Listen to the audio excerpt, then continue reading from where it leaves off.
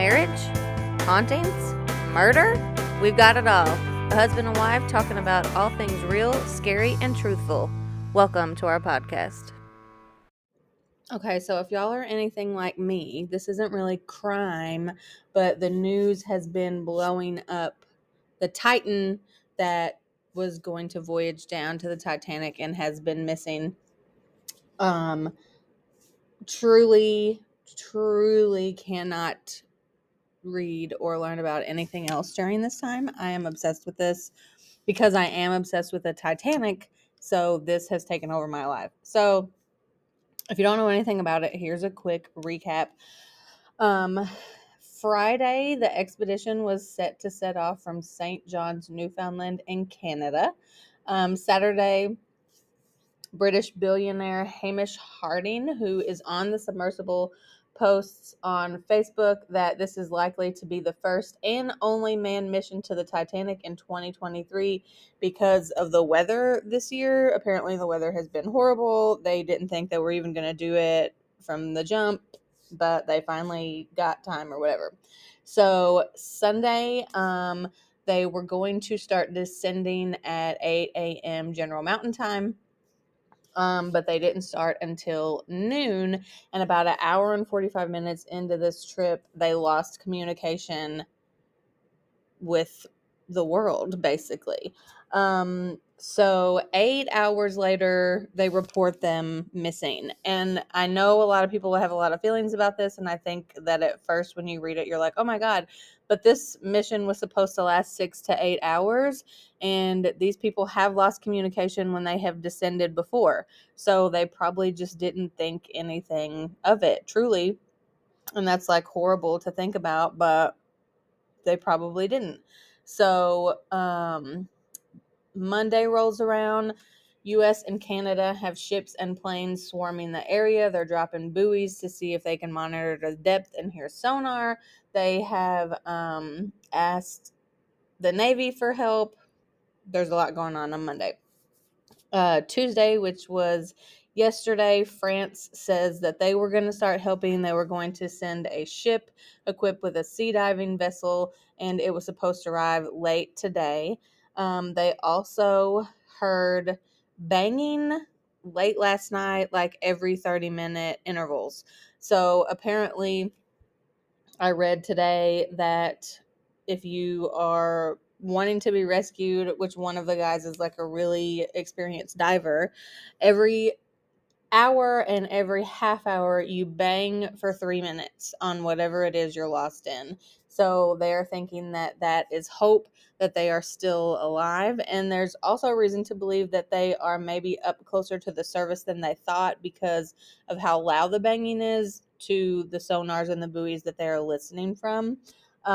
So I don't know, they haven't really reported anything about that today, other than the fact that they heard it. So they are sending vehicles in the area of the sounds, and they also have sent the sounds to the Navy to get expert analysis on what the sounds could be, hoping that it is, of course, them. They do not have a lot of air left. They're approximately supposed to run out by Thursday at 10. So that would be 10 a.m. As far as what I've read, I think. So I don't know how close to being true that is. Like I said, the 96 hours of air supply from when it was sealed is like a general guess, especially with 5 people in there. So I'm not sure. Even if they have surfaced, they can't get out of it, and there is still cause for concern because they are bolted in from the outside. So even if they have surfaced, there is still chance for them to potentially not survive if nobody finds them because they can't open the submersible. They are basically trapped there until someone can help them. So I don't know. I'm hoping that they find them. This is the craziest thing. So 13 minutes ago, I have literally been following this all day yesterday, and I'm sure I will follow it all day today and until it's done. But Frank Owen, who is, I think, part of the Coast Guard said that confidence went up by an order of magnitude when he heard reports of the banging being detected by the floating sound detectors. He said there's a couple reasons for that. Firstly, on board this craft is a retired French Navy diver, and he would know the protocol for trying to alert searching forces. On the hour and half an hour, you bang like hell for 3 minutes. So that's good news. That is great news. He also said that below about 180 meters, the water temperature drops very rapidly, and that creates a layer that the sonar signal bounces off of. But if you're same depth as the water, then it tends to go straight to the sonar signal. So it could be near the surface, like I said a while ago. There is opportunity for survival. If they are that close, they just have to move quickly to find them. And of course, weather could impact this. There's so many things that could impact finding them. It is absolutely crazy. Like I said, have been watching this pretty much since I heard about it because it's just so fascinating. They did say that finding their exact location will be a significant challenge because the Atlantic floor is really remote and the submersible is very small. So if it is closer to the floor, it's harder to find. So really right now, that's all that's going on. If there are any big changes, of course I will update you, but I did just want to kind of hop on here and talk about it because I know a lot of people are